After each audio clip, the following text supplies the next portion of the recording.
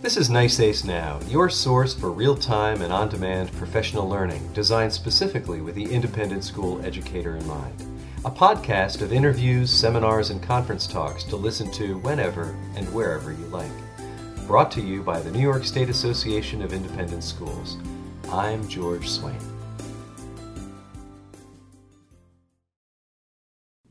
Hello, Derek. Thank you so much for sitting with us. I'm sitting with Derek Kayongo of the Global SOAP Project, and really enjoyed listening to you speak with the Institutional Advancement Conference folks this morning about your project, and I was very inspired by your story. And in particular, I was thinking about how you took this idea to recycle soap and put it into the hands of people who needed it. It seemed like an incredibly elegant solution to a problem of pretty epic scale.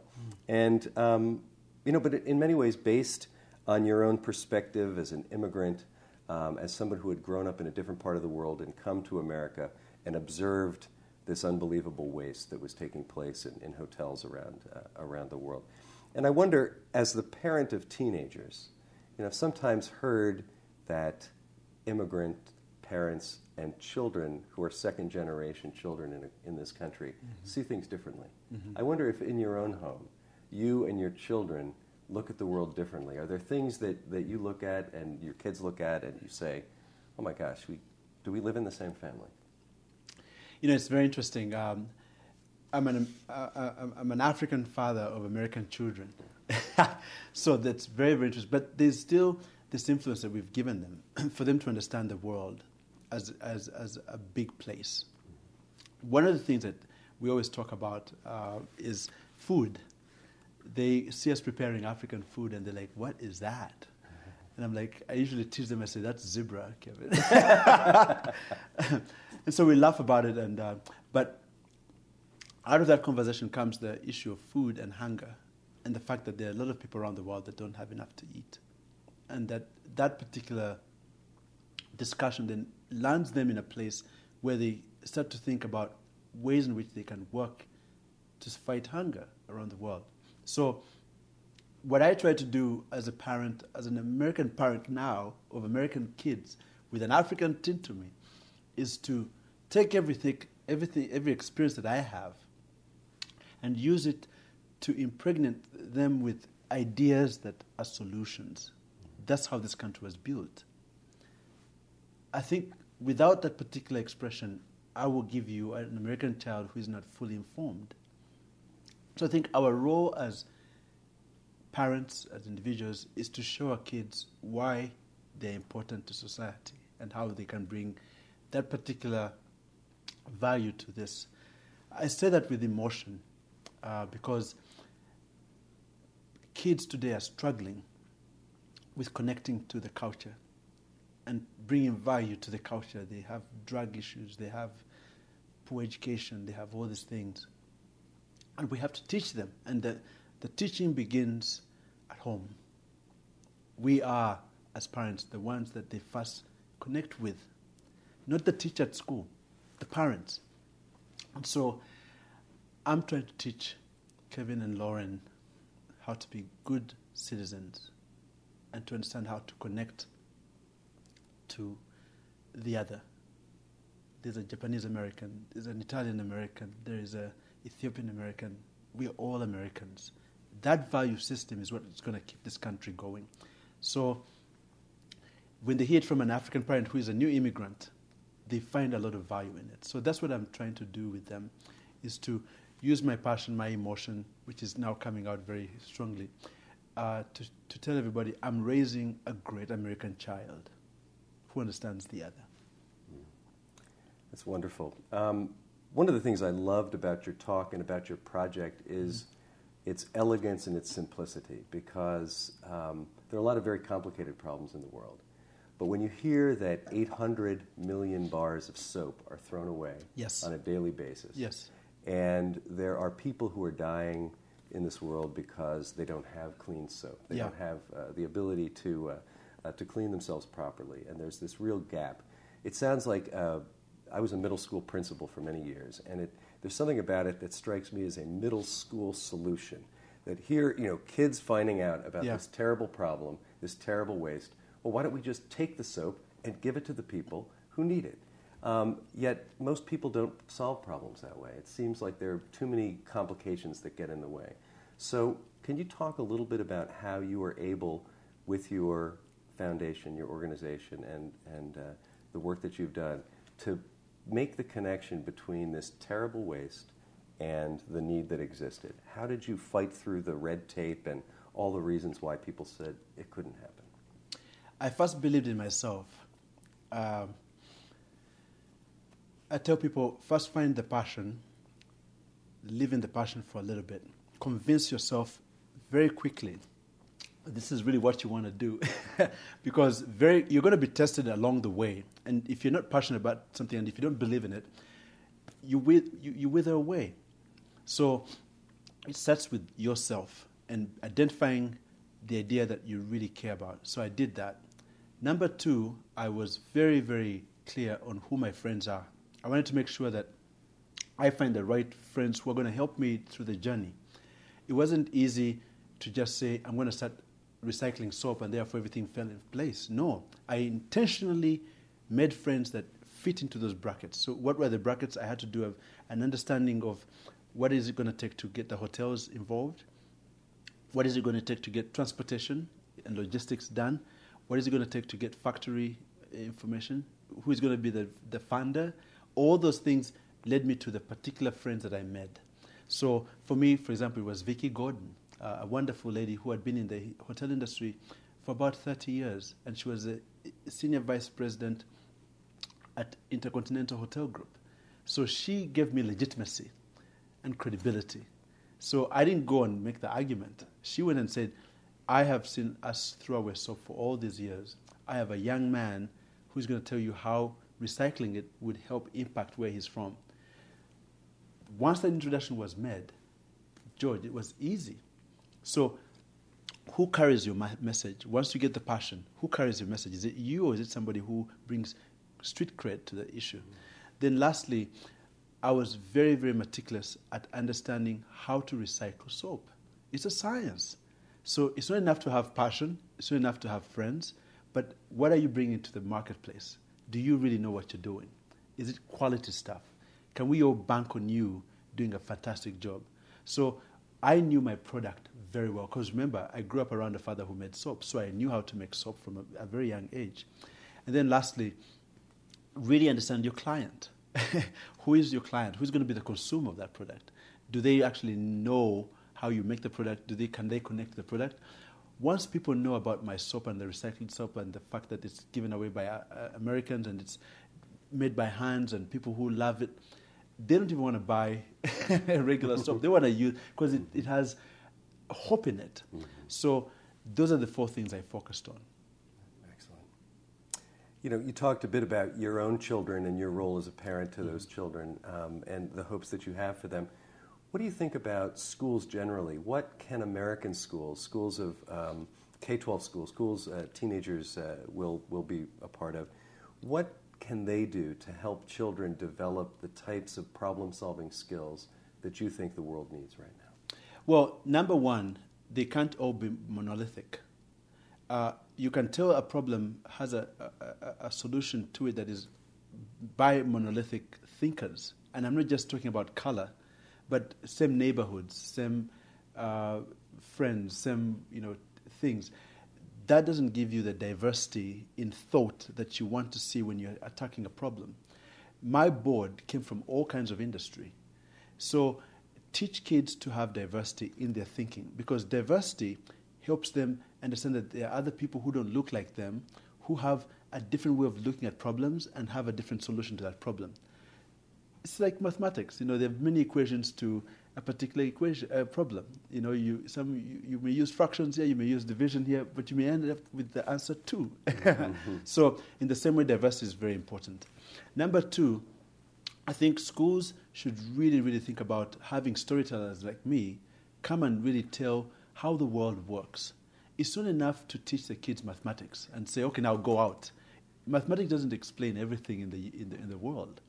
Philosophy does, so does poetry, so does art, So does people like myself who have gone through particular experiences, because these kids are going to go through certain experiences.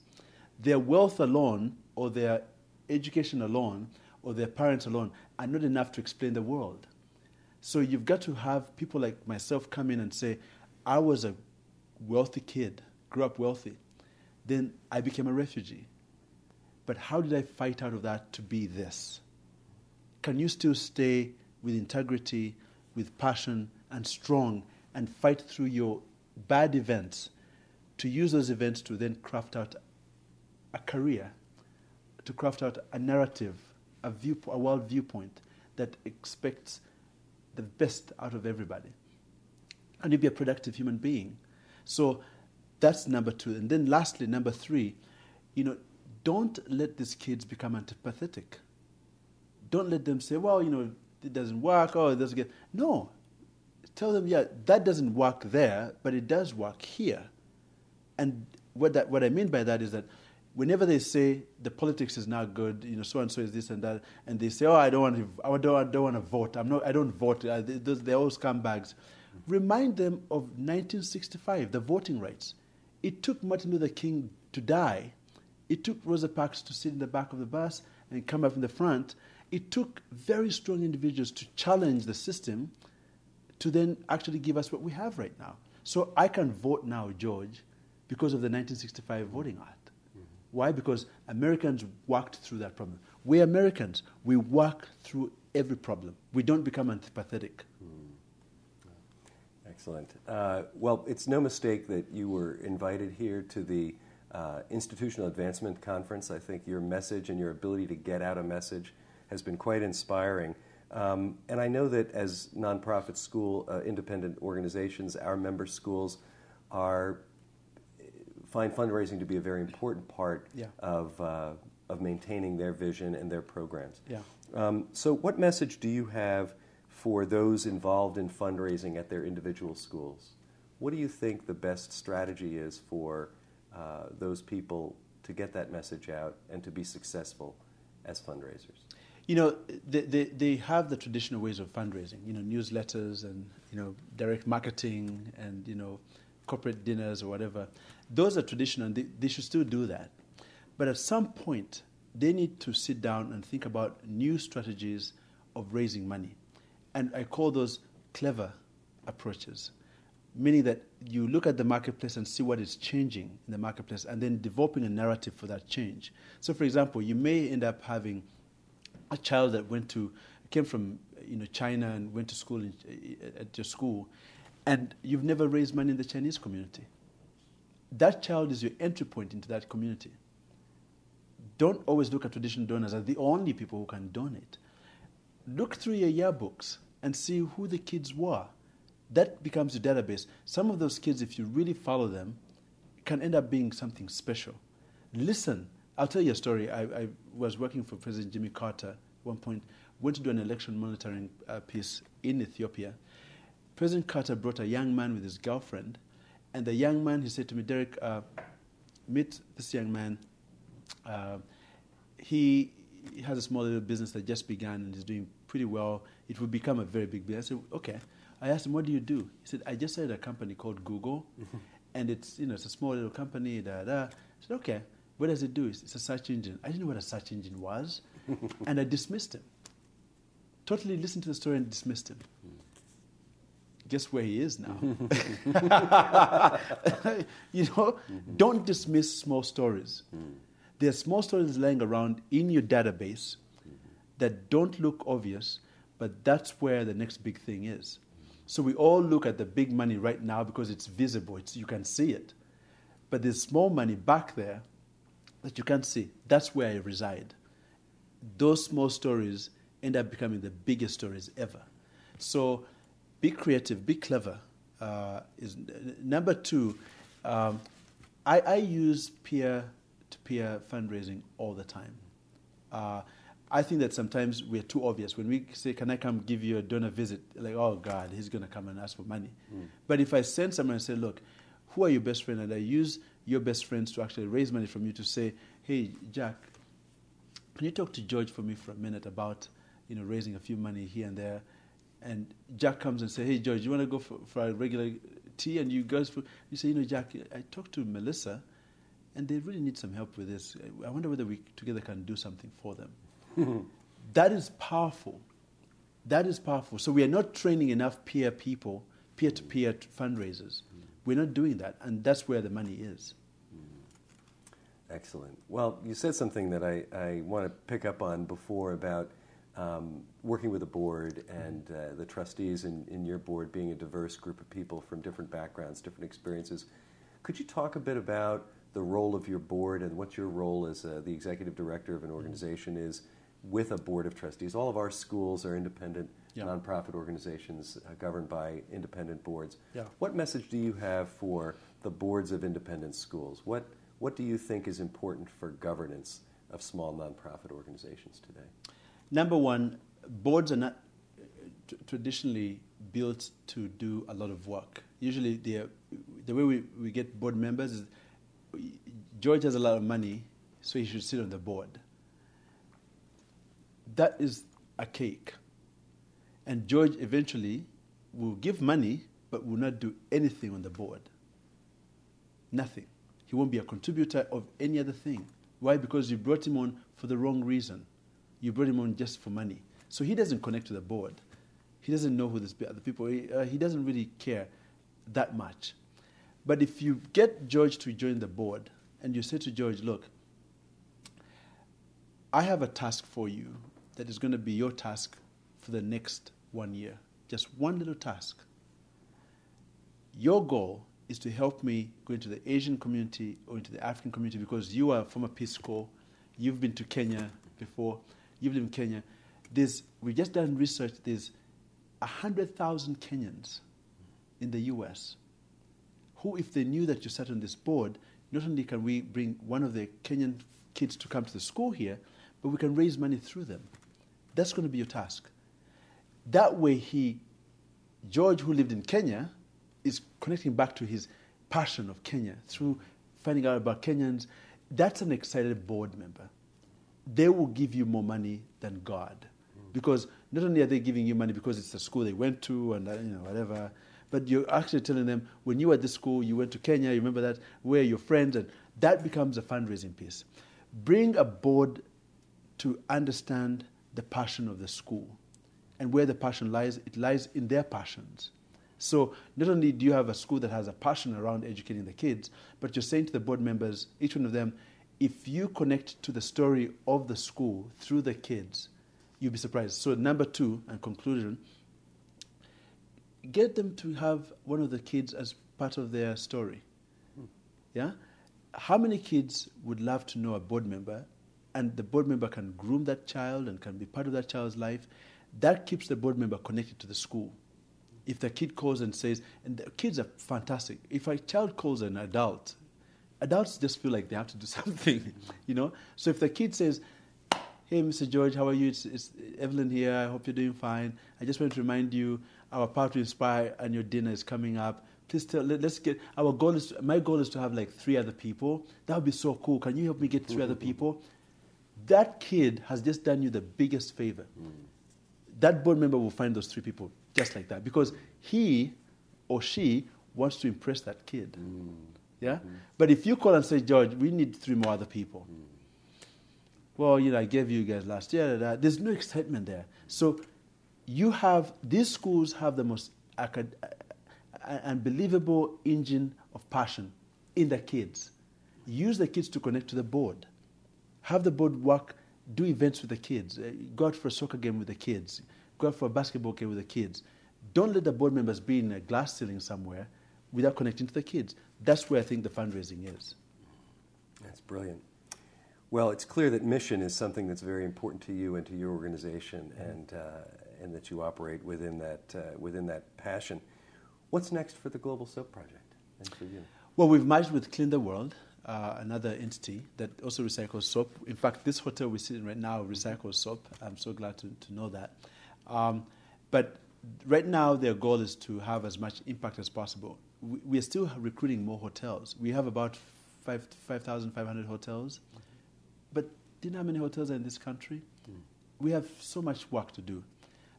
We still have a lot of kids who are dying because they don't have clean soap and water. So our job is to really get all the hotels in the U.S. to think about the value of recycling soap. Don't throw away that soap, please. There are people around the world that can use it. Number two, we want to have programming. We want to make sure we connect to other organizations like CARE, the UN, to recycle soap, the Clinton Foundation initiative. These are all entities that can work with us. They all have what we call WASH programs, water, sanitation, and hygiene programs. If they tap into us, then they don't need to worry about soap anymore. So partnerships are going to be key. Getting more hotels to join is going to be key. Getting schools like yours to get kids to learn about the story and to connect to the story is going to be key. So there's so much work to do. So much. Well, I have no doubt that you will be very successful in that journey because of the great success you've had so far. Thank you so much for your time. It's been an honor to speak with you. Thank you so much. Okay. Thank you for listening to this NICEACE Now podcast. Production support comes from Andrew Cook. Interview and conference support by Judith Sheridan and Barbara Swanson. Our theme music was composed by Scott Holmes. For additional podcasts as well as information about our conferences and other programming, please visit our website, nysais.org.